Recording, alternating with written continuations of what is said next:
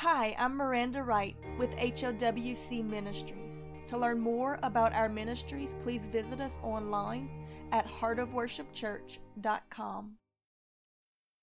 In the Hebrew alphabet, in its more ancient form, the pictogram used for the letter H, which in Hebrew is Hey, looks something like a man with his arms raised up. In fact, it looks very much like our ministry logo. We call him the worship man. It's the little image of the stick figure with his arms raised up in the air worshiping. Of course, we didn't know that when we designed the logo by the leading of the Holy Spirit, but we later realized it. And I think there's a purpose in it, because the fact that the Hey represents someone who is looking up, who is beholding something. It implies grabbing something's attention. For example, the phrase, hey, when you try to get something's attention. It's very much encompassed in our act of worship when we stand there with our hands raised and our eyes up to heaven, beholding the Father, trying to get his attention. It's like we're standing there going, hey, Daddy, pick me up, draw me close. I am beholding you. I want to feel your love. And so I always find a correlation between the hey implying to strive for or to reach for something, to me, is a great explanation of what real worship really is. The Bible tells us to press forward towards the mark of the high calling, forgetting those things that are behind and looking forward. Keep your eyes focused on Jesus, striving to hit the mark. Even when you mess up, you leave it behind you and you keep pressing forward. You don't focus on yourselves or your problems or your past or Satan who is behind you, but you look ahead at Jesus who is leading you by his voice like a good shepherd, and you strive with everything that is within you to please him, not out of a sense of obligation, but out of a sense of love and appreciation, because that's what love does. It desires to please and to reward and to strive for more. The Bible also tells us that we love him because he first loved us, and when we come to truly believe in what he has done for us, then we will desire, because of love, to be obedient. And when this desire comes, it is a wellspring of life, so that his commandments to us are not grievous, but it is our joy to fulfill them. We have a driving desire. It's no longer a labor to keep law, but it is a desire to love him with all of our heart. Ultimately, that's what the 10 Commandments were given as from the beginning. It was a way meant to show them what it would look like to love God as a bride does to her husband. The 10 Commandments are actually more like wedding vows. The first 5 tell us what it looks like to rightly love God and to be in a relationship with him and him only, to forsake the other lovers and the other idols and even the pictures of them, obedience and allegiances to them. And then the second half tells us how to get along with his family. And if we read the verses leading up to the moment when he gave them, he said, I have saved you, I have pulled you, I have redeemed you, I've taken you out of Egypt. And because I have delivered you, you will keep these commandments. And I don't think he meant it in the aspect of, I have done something good for you, therefore you must do this for me. I think it was more in the aspect of him trying to say, do you not understand how much I love you, what I've done for you? And when you truly grab hold of that, then you will by nature, in fact, keep these commandments. And he was right. It's just that for most, that didn't come until the death, burial, and resurrection of Jesus Christ, because in what he did, we were finally able to see and to grab hold of the reality of the depths of God's great love for us. And when that happens, we can't help but to worship. Do we still fail? Yes. When we are first born again, we are born again as new babes in Christ, and as dear children, we stumble and make mistakes. We have to follow his leading and learn new things every day. But because we love him, we don't run away or become complacent in that sin. If that happens, then I rest assure you, my friend, that you have begun to love something else more than him. But for those who keep their first love, the one that they love first, they will keep pressing towards the mark of the high calling. They will get up. They will say, I'm sorry. Forgive me. Have patience with me. Please, keep teaching me.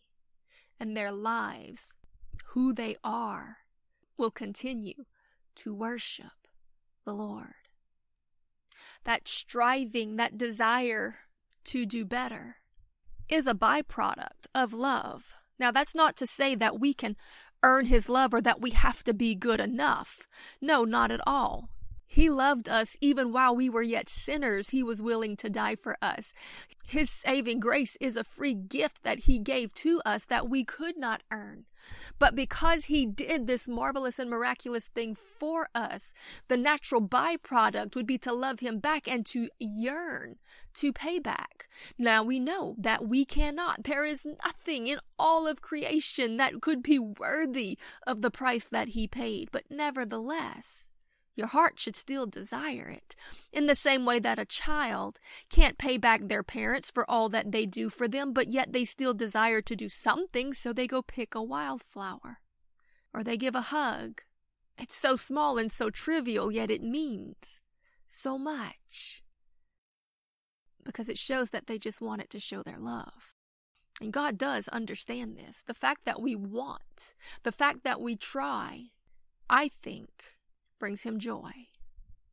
The Bible does tell us, however, that we are to be holy as he is holy. We are to be faithful and set apart, that because his Spirit is in us and leading and guiding and directing us, because that we are his bride, we will desire to become better daily.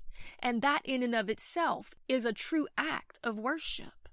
When we seek to manifest the fruits of his Spirit, to be more like him, our spiritual husband, to be more patient, to be faithful to him, to spend time with him, to abide with him, to love him and to love others, to forgive one another, to be giving and to be committed and selfless.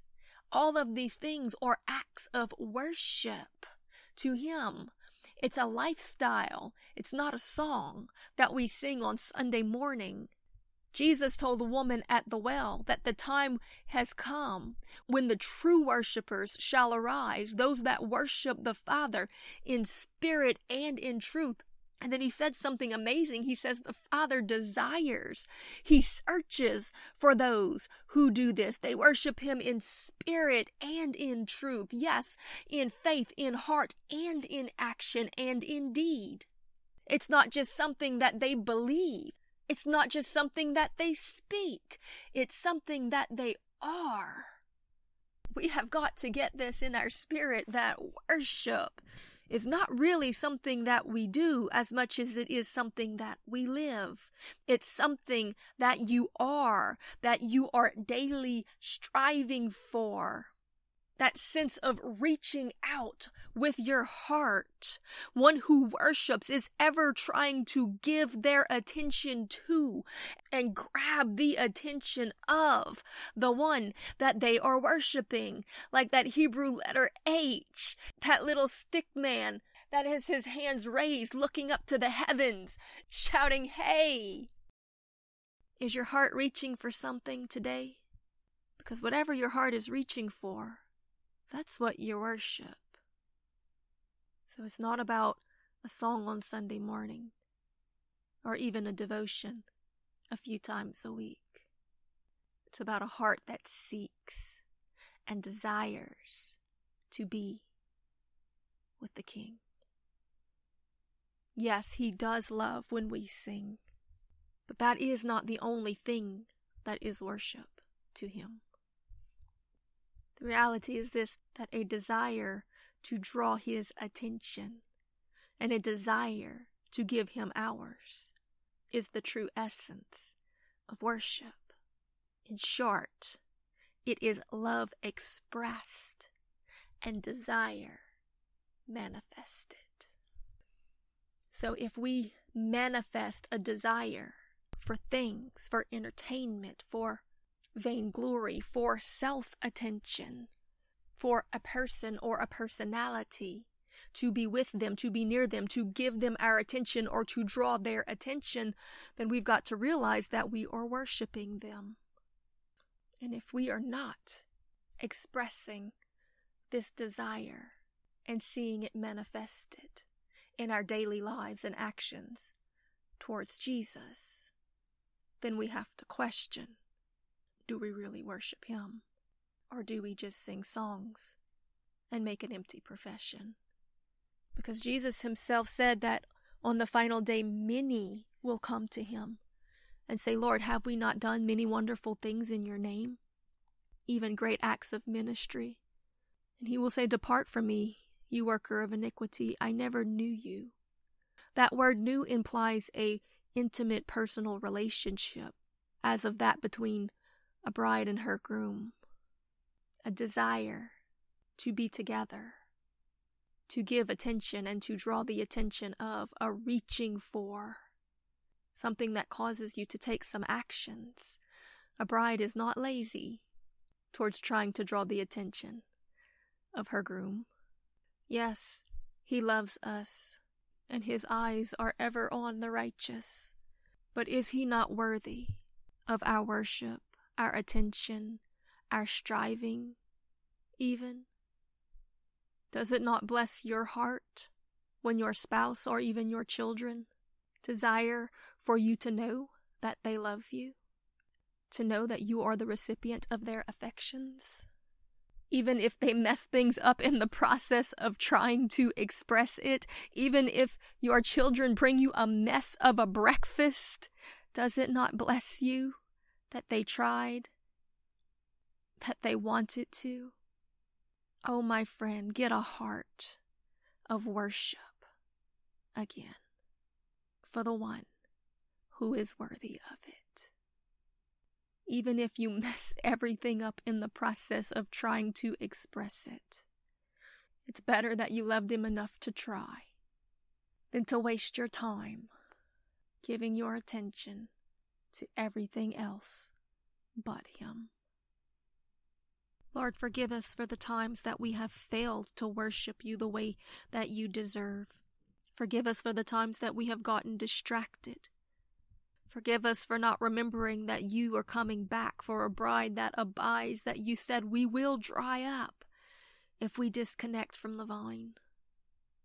Oh Lord, let us remember that we do worship you with our lives, not just with our words and our songs and our Sunday morning devotions, but with the dedication and consecration of our daily actions through our love expressed and desire manifested in even the mistakes and messes that we make, trying to show you that we love you, that we believe you, and that we will do anything to reach you.